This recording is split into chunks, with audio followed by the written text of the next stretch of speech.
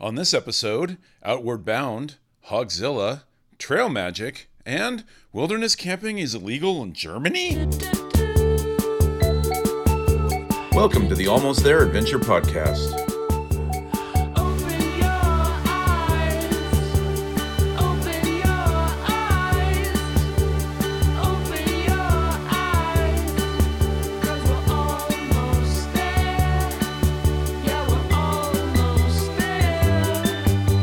Your hosts, Severia Tilden, Jeff Hester, and Jason Fitzpatrick.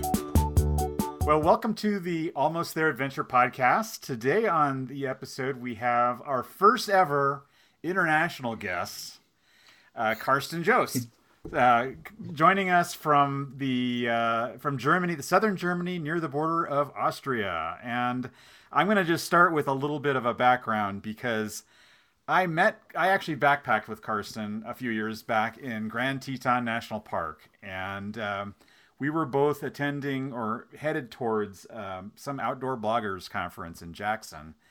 And he was coming from Germany. I was coming from Korea at the time. And so we're like, well, let's, actually do something outdoors, not just go to a conference. And so he posted it up there. Anyone interested in doing something? I'm like, heck yeah, I'll do that. And we had planned to do the Teton Crest Trail, as I recall. Yeah, that's right. Yeah, and it was early October, and there had been a big early season snowstorm like a week or two before that.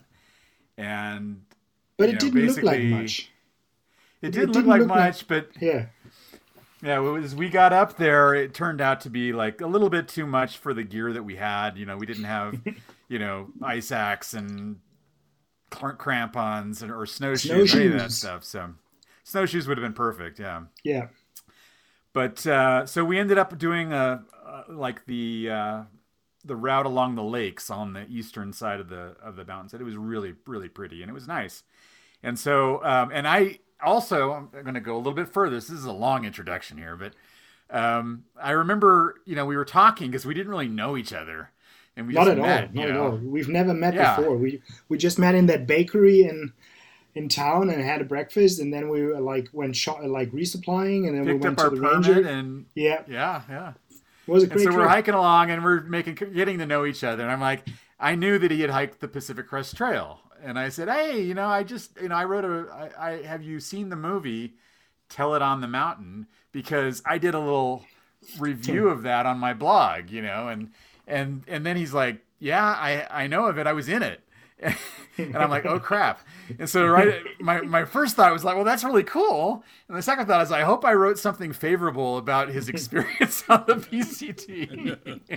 and it was all good. It was all good though. So, but anyhow, that's how Karsten and I first met. And Karsten, tell us a little bit about who you are, what you do, and your background.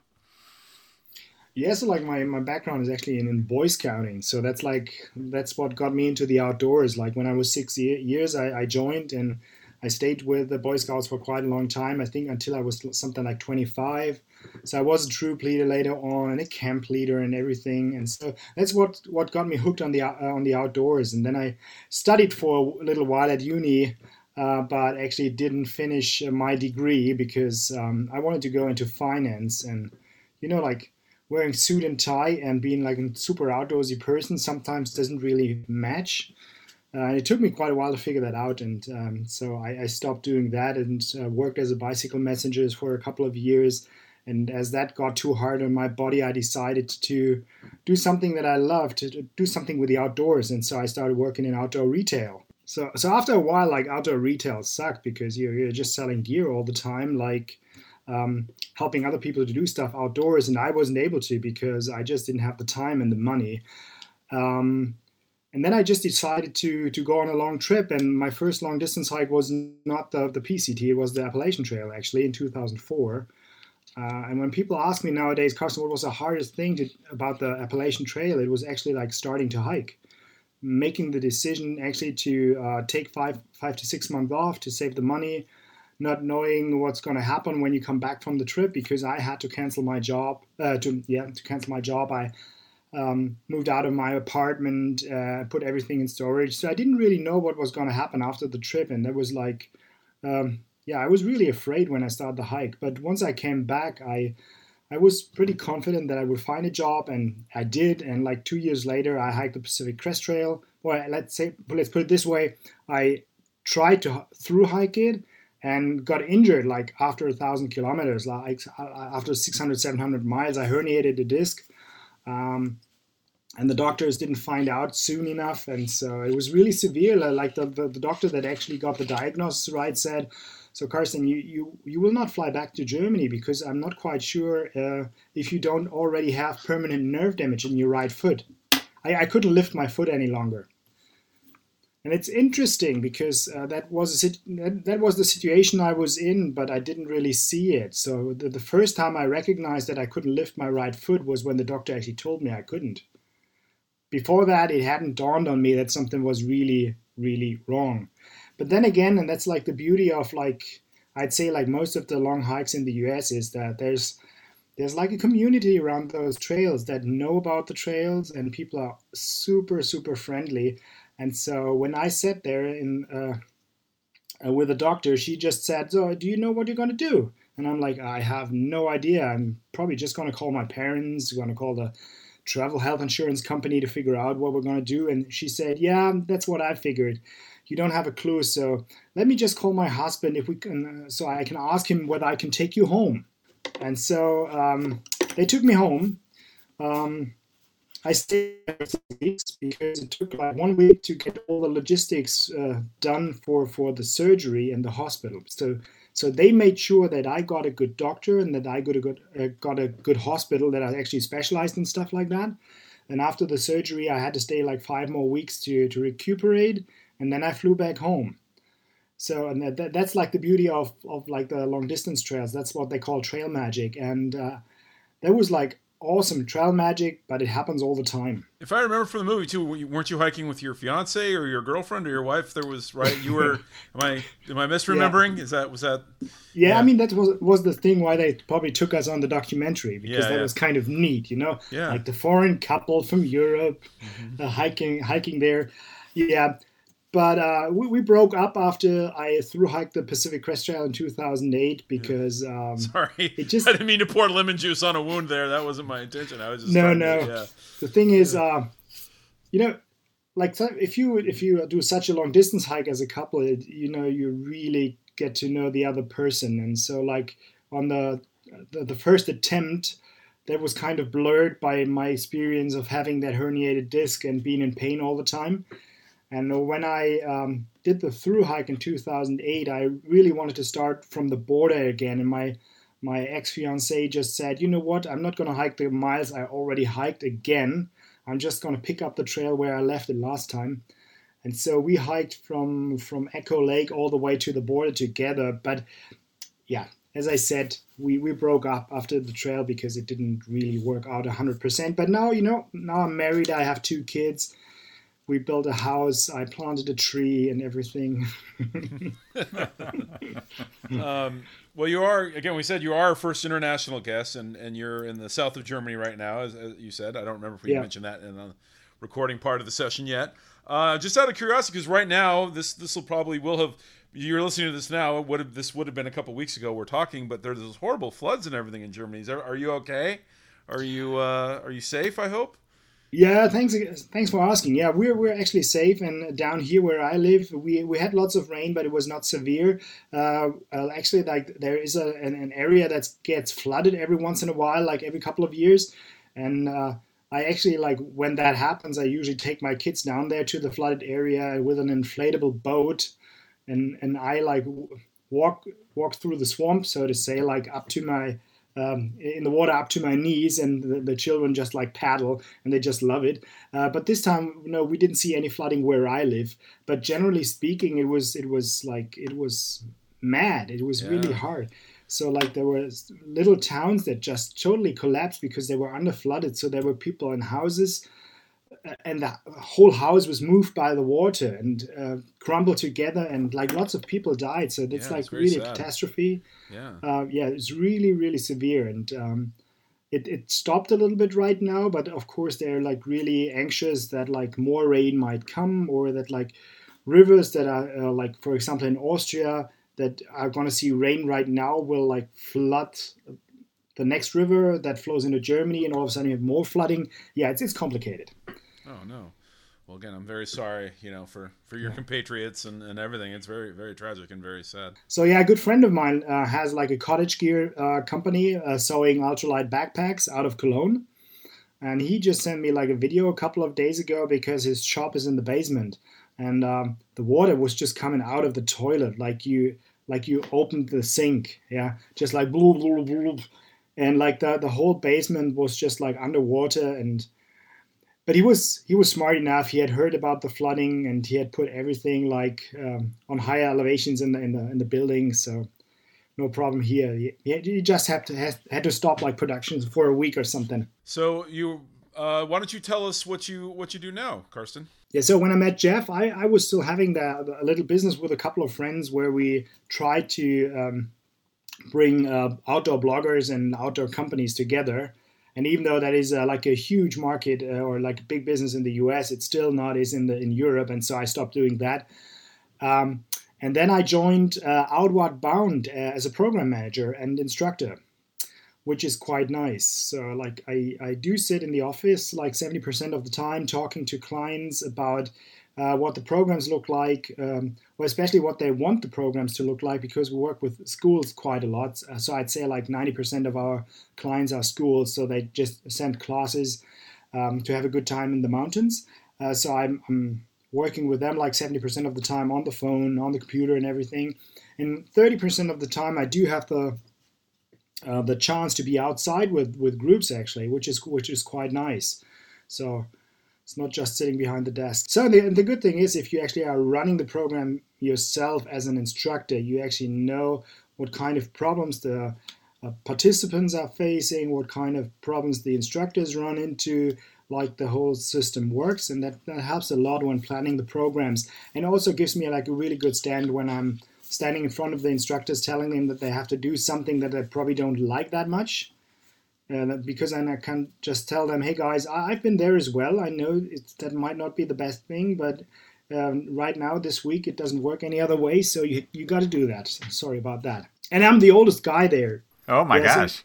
Yeah, it's kind of funny. I'm like 46 right now, and like my boss, like the center manager, is 30, and like all the instructors are like 25 or something, which is it's kind of rejuvenating for me as well. Yeah. But they can draw from my experience, of course. Of course. Tell us a little bit about Outward Bound and the programming that you do. Like, what kind of who are the people that go through the program, and what is that experience like? Yeah, I'm not quite sure like if everybody really is familiar with Outward Bound, but it's like a provider of experiential learning. So that means like Outward Bound instructors take like their guests or their students outside into the outdoors, and the groups have to face like real outdoor challenges. And the instructor is more like a facilitator. He like follows the group or stays with them and just like makes sometimes like gives them time to reflect on what they just experienced. And like when you're out there in nature, like everything is like really concrete, so there's no way around it. For example, if it rains and you're outdoors, there's nothing you can change. There's no switch to switch the rain off. You just have to work it out. And if you prepared not well enough, then you might get wet. Same thing like with food. If you didn't pack enough food, you're gonna get hungry. And that usually has a huge impact on the children, like when they are with us. And most of the children that come to us have never been in the outdoors before as well. So it's like a huge learning curve for them. And they usually really embrace that. So, and as hard as some of the trips might be, being wet, having blisters on your feet, not having eaten enough and everything, they usually all come out with a huge smile. And usually they tell their parents years after the trip what a cool trip that actually was. And in the past it was kind of nice, like 20 years or 30 years back, like the programs were usually like the school programs were usually like between 2 and 4 weeks. and nowadays that most of the students they arrive on Monday and leave on Friday, and we take them hiking up to a peak. We go rock climbing with them. We use high ropes courses. We have like a 70-meter high bridge that we upside from and stuff like that. Yeah, sometimes we do an expedition to like a wooden hut that we own in Austria. It's 400 years old, has no electricity, no running water, so we get all the water from a spring, and that's something they have. And they have composting toilets, of course, and that's something they haven't seen before as well. But it's in the middle of nowhere. It has no cell phone reception there, and all of a sudden, like 12, 13 children are faced with a situation where they just have to deal with themselves. And most of the children come back out of this trip saying that this was probably like the most remarkable situation that they were in, that they really liked it, and that they were astonished that they could be without their smartphones for a day or two. Yeah, I think most adults would be astonished of that. So where do most of the students come from? Most of the students actually do come from Germany. And most of our clients are like just like normal school classes. We do have like a fair share of international schools and private schools as well. And depending on like who's coming, like the normal schools, they usually do speak German. With the international schools or private schools, like the spoken language in the course is usually English. Yeah. It sounds like a lot of fun. Oh, it is. Yeah, because like for us, like doing all those outdoor activities, it's just fun. It's not such a like a challenge for us. It's just like being outdoors, enjoying that. And there's actually one more thing that's kind of neat as well, because I'm not quite sure if you know that, but like in Austria and Germany, like wild camping is pretty much illegal everywhere. So like going on an overnighter, for example, with my wife is pretty much illegal over here. So we have a mountain range close by. So it's maybe like a 10-minute drive with a car. And then like after like 30 minutes hiking upwards, you're on a ridge and wonderful views. There's nice campsites as well, or like flat areas where you can pitch a tarp or even a tent. But it's illegal. And nowadays with Corona and like many people wanting to go outside and experiencing the outdoors, there's actually more and more rangers actually like making sure that nobody stays outside. And with Outward Bound, we actually manage with the officials in the area that Outward Bound operates, that we do have like a couple of areas where we as Outward Bound are allowed to camp with a group. So out of curiosity, why is that? Is it public land? Is it privately owned land? Why would camping be illegal? Is it just... I'm just curious. It seems like such an odd... That is a super good question. No, most of the time it's actually public land. So it's not private. It's not that we'd have to ask like the owner. Most of the time it's actually public land, and it still is forbidden. I do understand that if it comes to like nature reserves and stuff like that, or like national parks, I do understand it there. But like in general, it's hard to grasp, especially like because you have like other countries in Europe where it's totally fine to camp. Like for example, pretty much all Scandinavia, you're free to roam. You're pretty much free to pitch your tent wherever you are. Yeah. Unless you disturb somebody, yeah. So England and Scotland and I believe Ireland as well. It's like the right of way, right? You're just yeah. You just camp anywhere. That's crazy. Yeah. It seems so odd to me. Then I guess maybe because I grew up here, it's like the notion that you're not, that it seems such an odd notion to me that it would be illegal or you wouldn't be allowed to do it. Do they have, so wild camping, as you called it, is mostly illegal, but is there like other kind of camping, that is allowed? Yeah, of course they do have campsites, but like the campsites in Germany at least, or like most of Europe, are like a little bit different to the campsites that I encountered in the U.S. as well. Like, in the U.S. at least the ones that I saw, they are pretty big. I mean, the lots like where you camp are pretty big. They're like in the woods. There's lots of space between the lots and stuff like that, and it gives you. Even though it's a campsite, it gives you like a little bit of like a wilderness feeling, like especially if you're coming from a big city or something like that. That's already really close to nature. In Germany, the tents are really close together. The lots are not big at all, and it's just not the same experiences. So, but we do have something neat in Germany that just came up like a couple of years ago.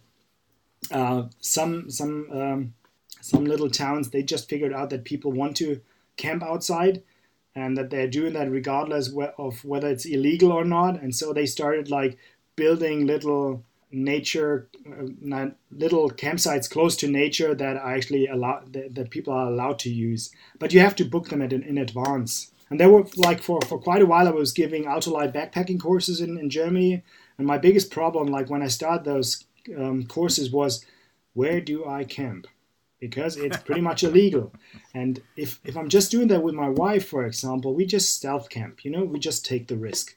We just pitch our tent or our tarp, or we put our mattress out there when it's starting to get dark, and we do have the feeling, okay, we're close to this hiking trail. The next hut is maybe like 2 hours away. It's 7 at night, so there's probably no hiker coming along any longer. So we just do that. We stay there, and we get up really early in the morning stealth camping. If you have like 8 paying clients that want to learn about ultralight backpacking, it's probably not such a good idea if you do that.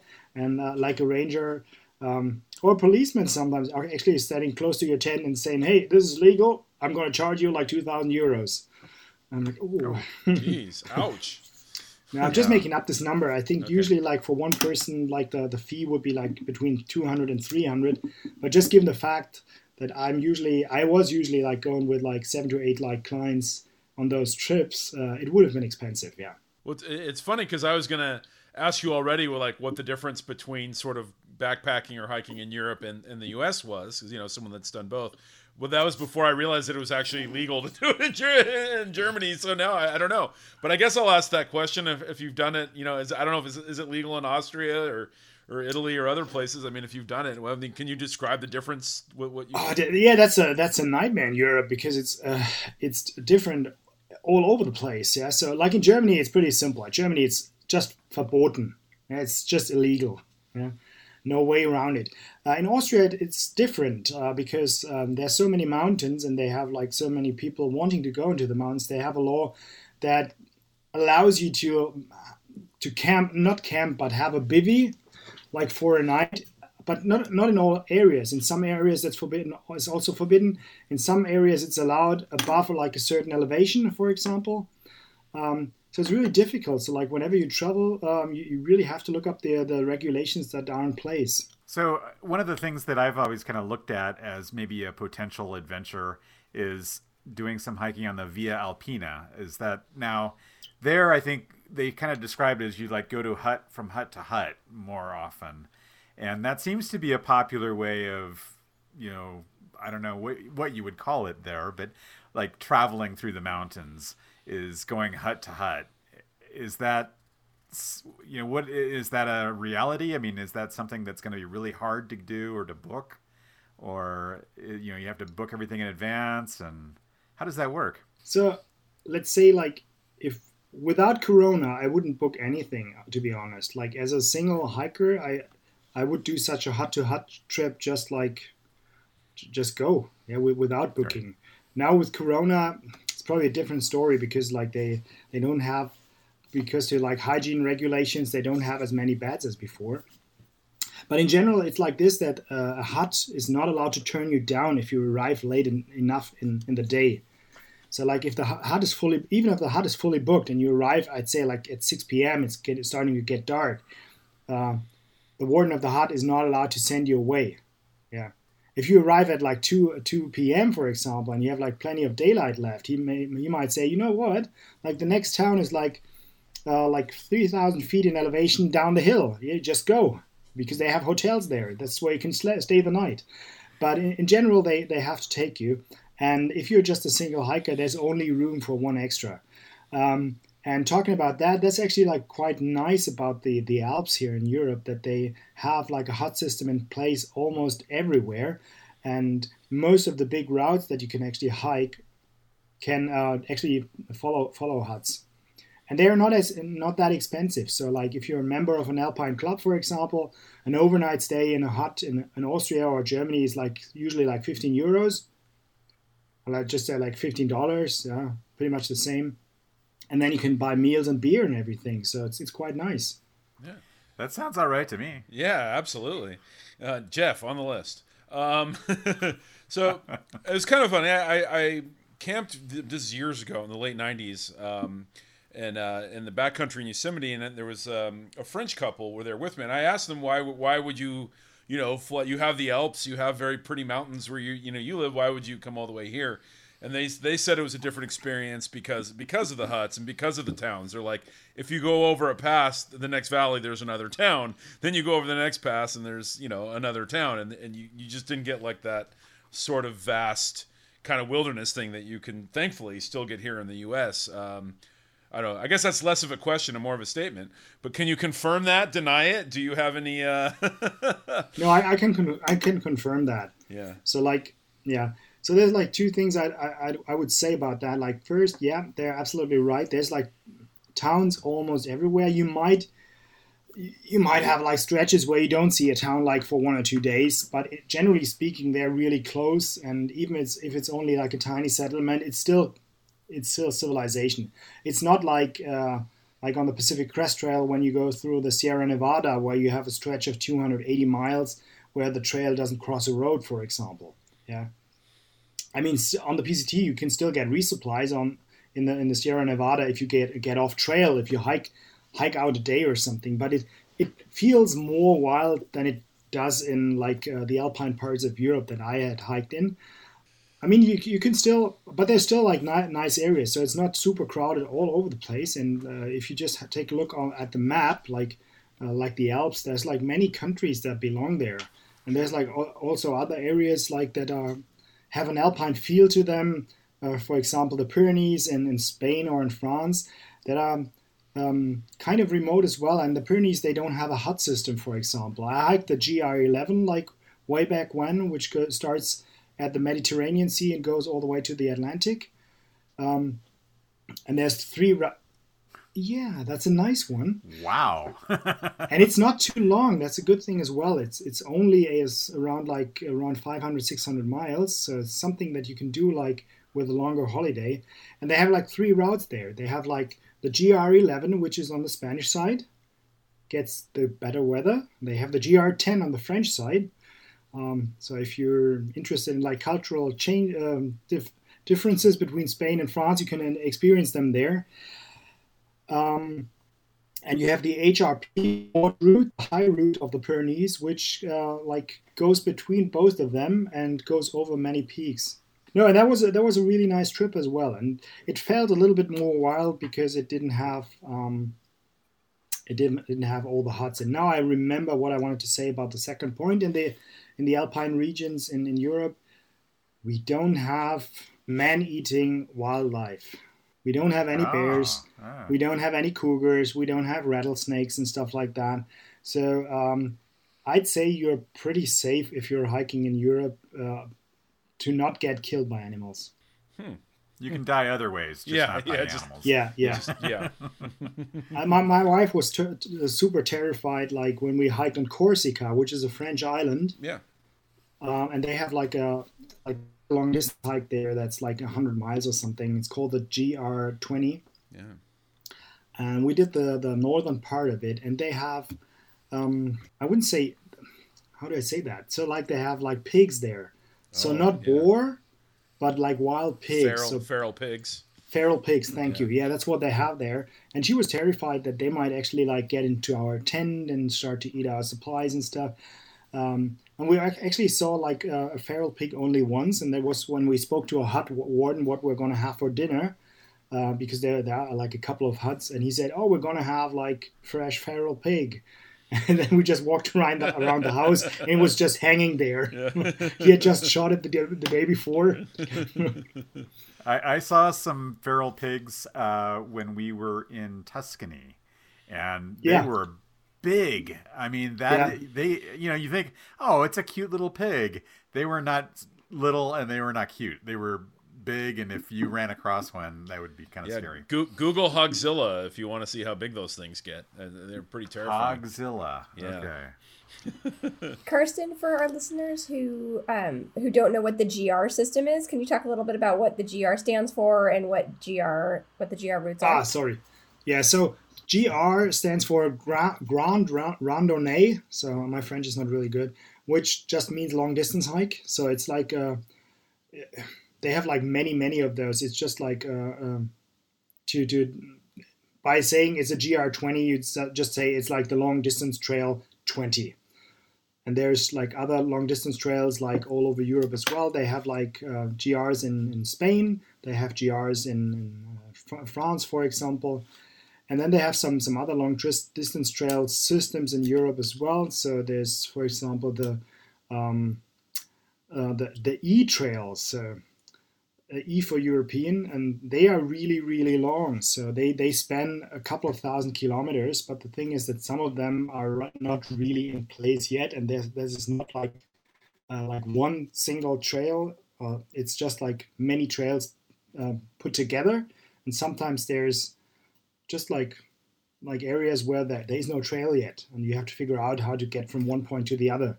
A little bit similar to the Continental Divide Trail, I would say, because that's also not really finished in every place.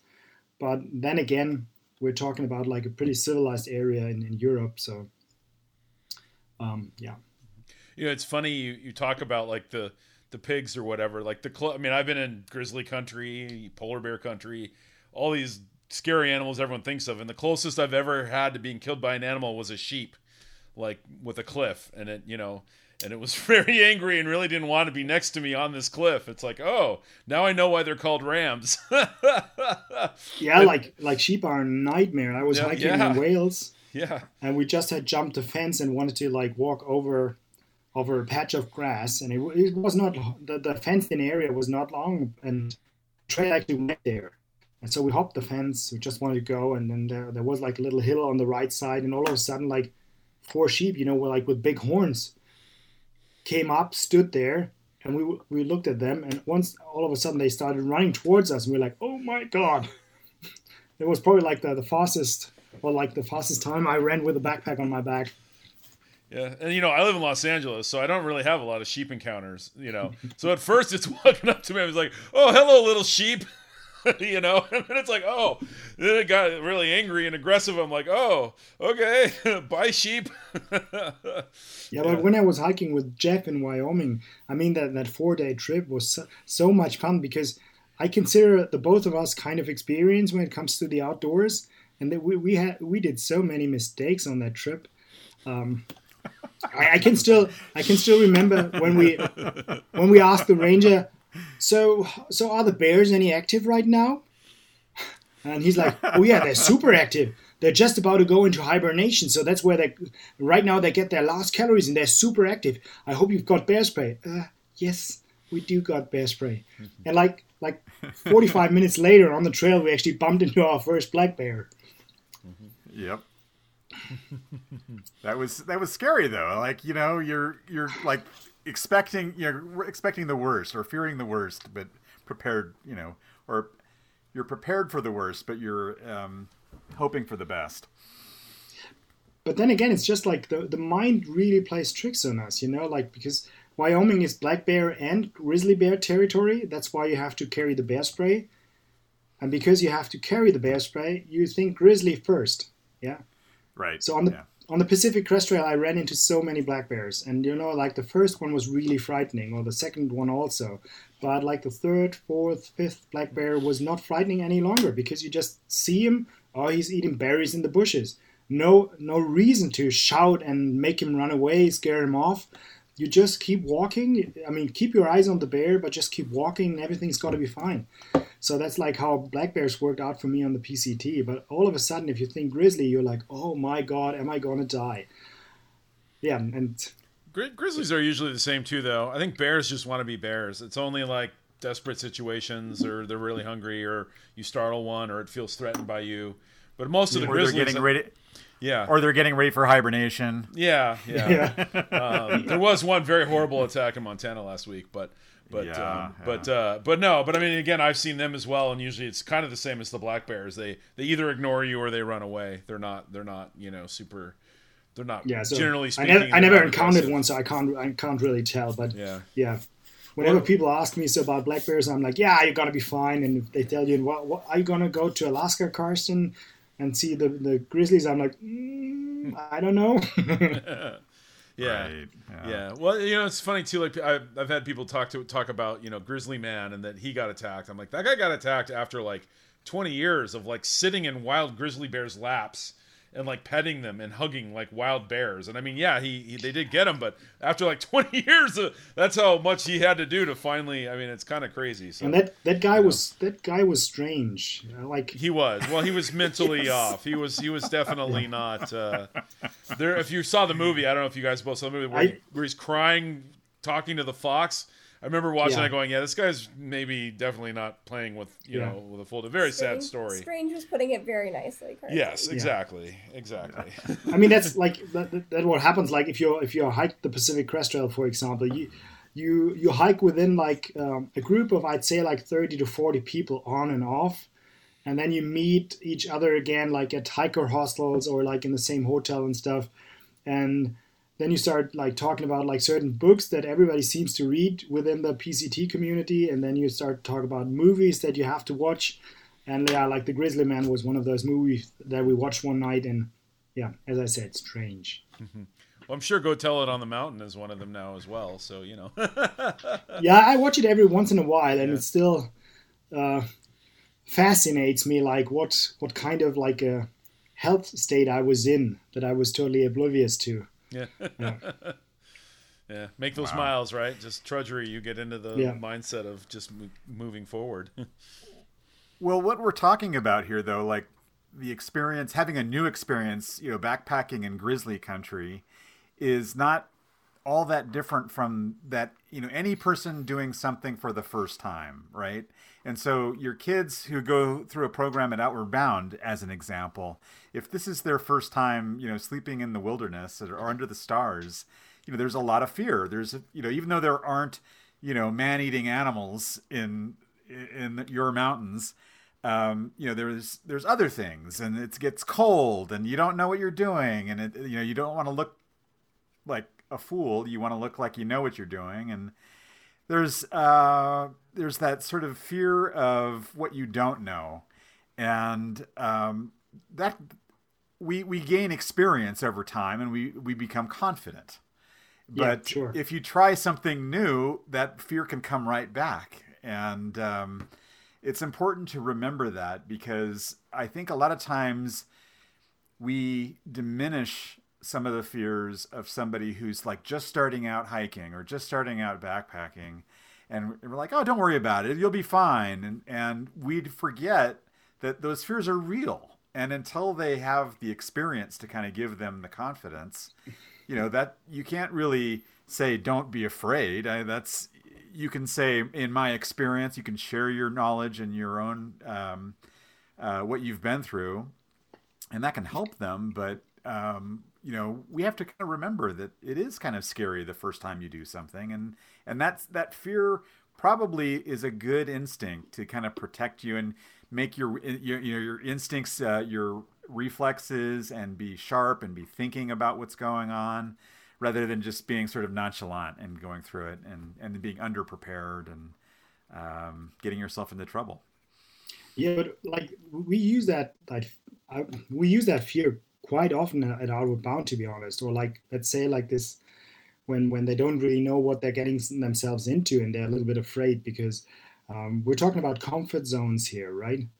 So, and whenever you do something that you're afraid of in the first time and you succeed, you stretch your comfort zone, you make it bigger, and that's something that the young people really grow with, and something that they really, and that's that's what those magical moments are for the participants as well, when they come back and say, oh, I was so afraid, but you know what, it was the coolest night ever, because when I woke up and I was just sleeping under the stars, I opened my eyes and I could see like all the stars up there, and then I just went back to sleeping, and it was brilliant. Yeah? And you can see them like when they tell you that they didn't have a good night of sleep because they have wrinkles under their eyes, but you can still see their smiles. So that's really important. And talking about fear in the outdoors, I think there's like an American guy who wrote a book or a series about the 5 elements of an adventure. And like one of the elements of an adventure is that the success is not definite. So it's not clear whether you're going to succeed or not. Yeah. And so now I think that's quite important as well to face situations like that where you don't know what the outcome's going to be like. So if you already know what the experience is going to be like 100%, so why do you do it? You can just stay at home and think about it instead of doing it. Yeah, Jeff and I just recently had a failure, so we so we know something about that. Failure is a strong word. It was a good time and it was an adventure, but we did try to climb Rainier and we didn't make it. We didn't know if we were going to make it. As much as a week ahead, we saw the weather report and thought it looked like a pretty good chance that we weren't going to make it, but we tried anyway, and it was fun and it was cool and exciting, and yeah. We had a successful attempt, but we were unsuccessful at summiting. Yes, yeah, that's a good way of putting it. But are you going to try it again then? I don't know. Yeah, I don't know. Jury's still out on that one. Yeah. I don't think my knees want me to try it again. That's kind of the way up was actually fine, but the way down, my knees were just locking up, sucks. and that was really, really not I actually, how my ankle was bothering me? Yeah. It is.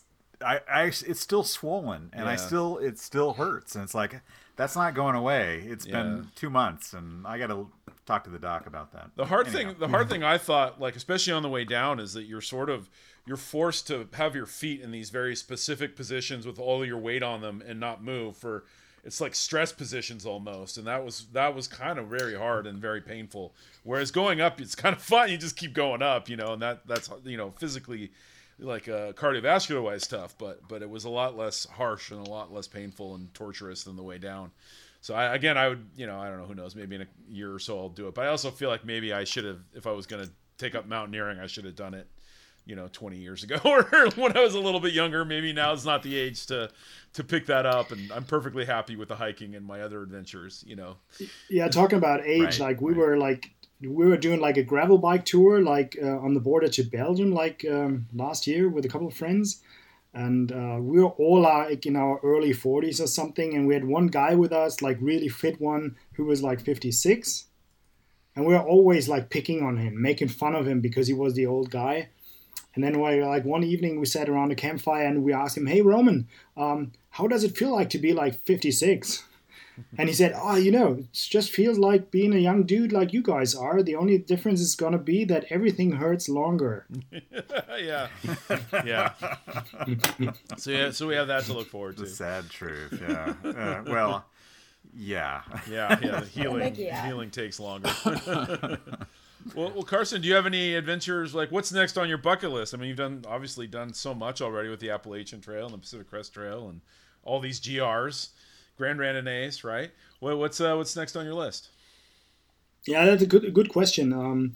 So the thing is, I'm married. I have 2 children. Like Svea is 9 years old and Jonah is 8.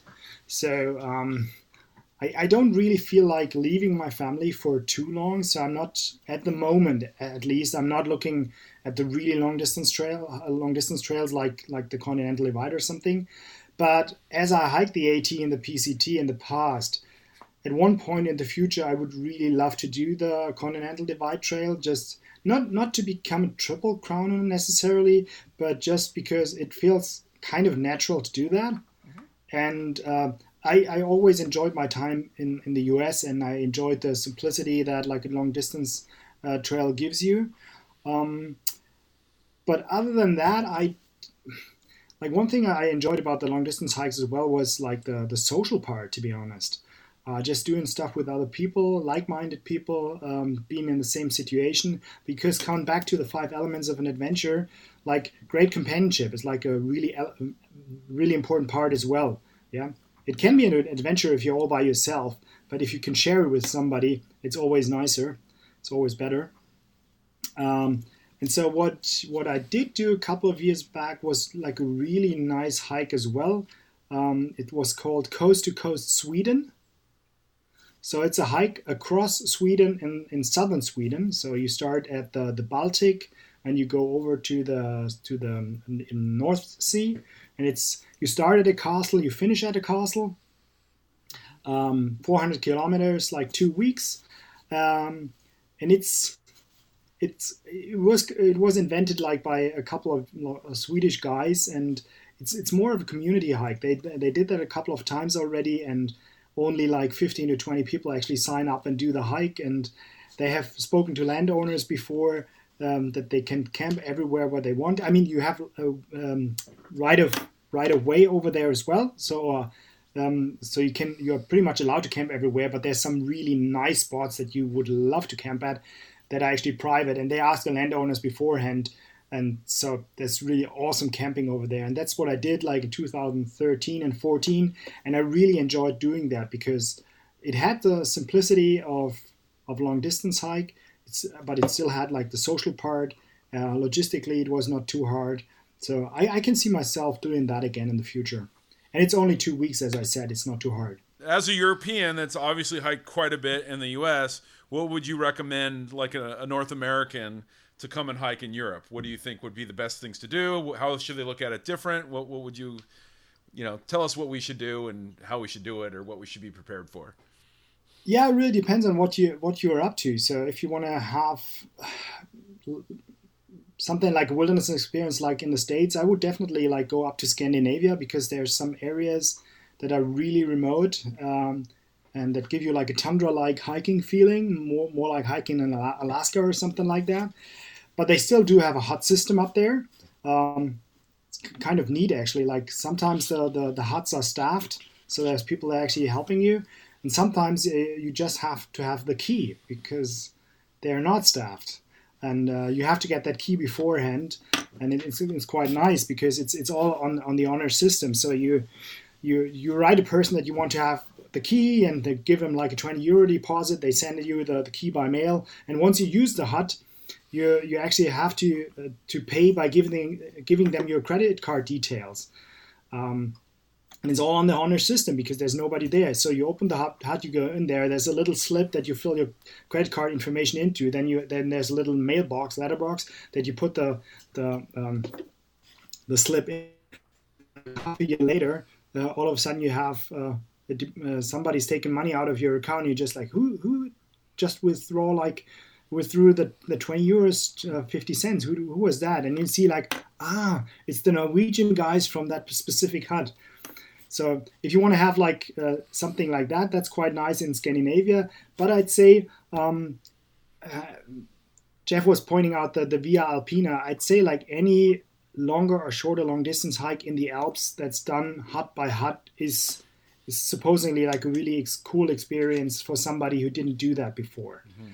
Especially like with the benefit of just like finishing a hard day in a hut with a nice bed, with a beer, with a proper meal and everything, possibility to dry out your gear. That's really quite nice. And there's something to it as well because who do you meet on the hut?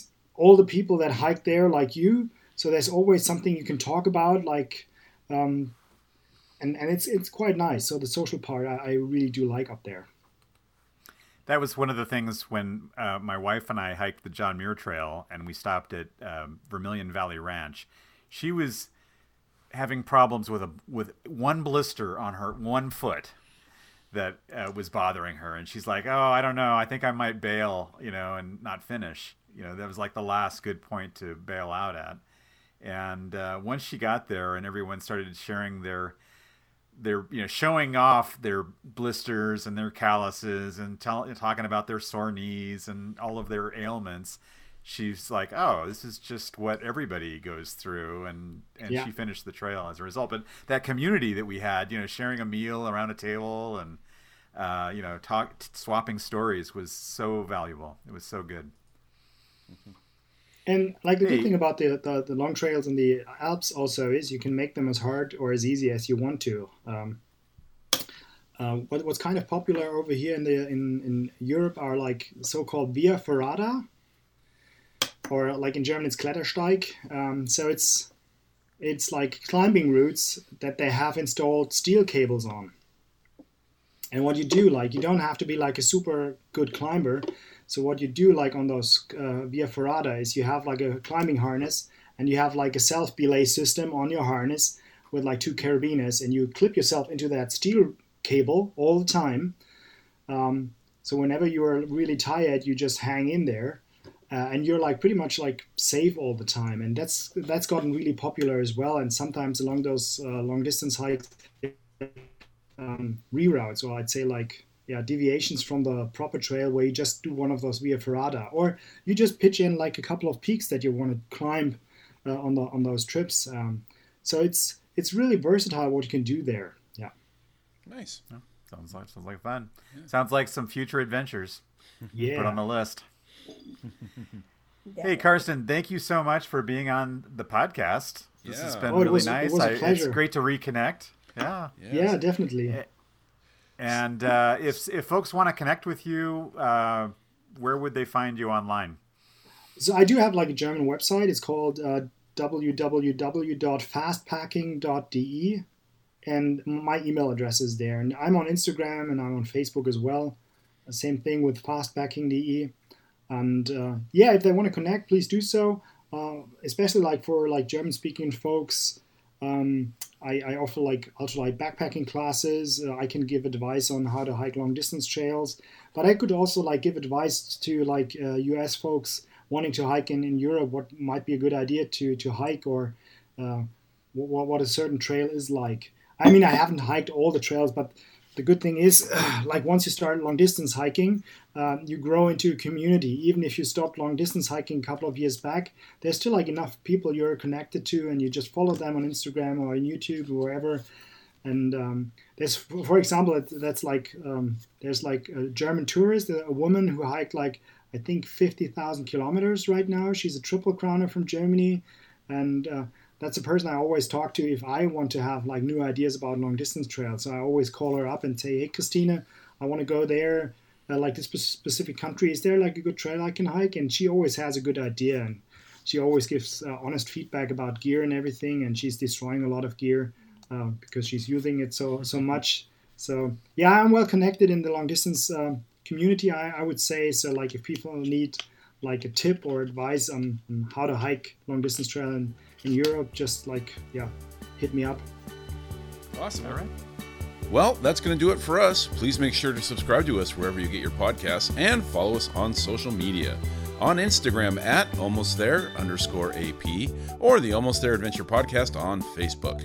You can find Severia at Adventure Us Women, that's Adventure US Women, Jeff at The SoCal Hiker, or me at The Muir Project. Our title track, Almost There, is performed by Opus Orange and is provided courtesy of eMoto. For more about this episode and all of our others, make sure to check out the show notes on our website, almostthereadventurepodcast.com. On the next episode, Scott Turner is back to talk about his new hiking guide to Yosemite. As always, thanks for listening.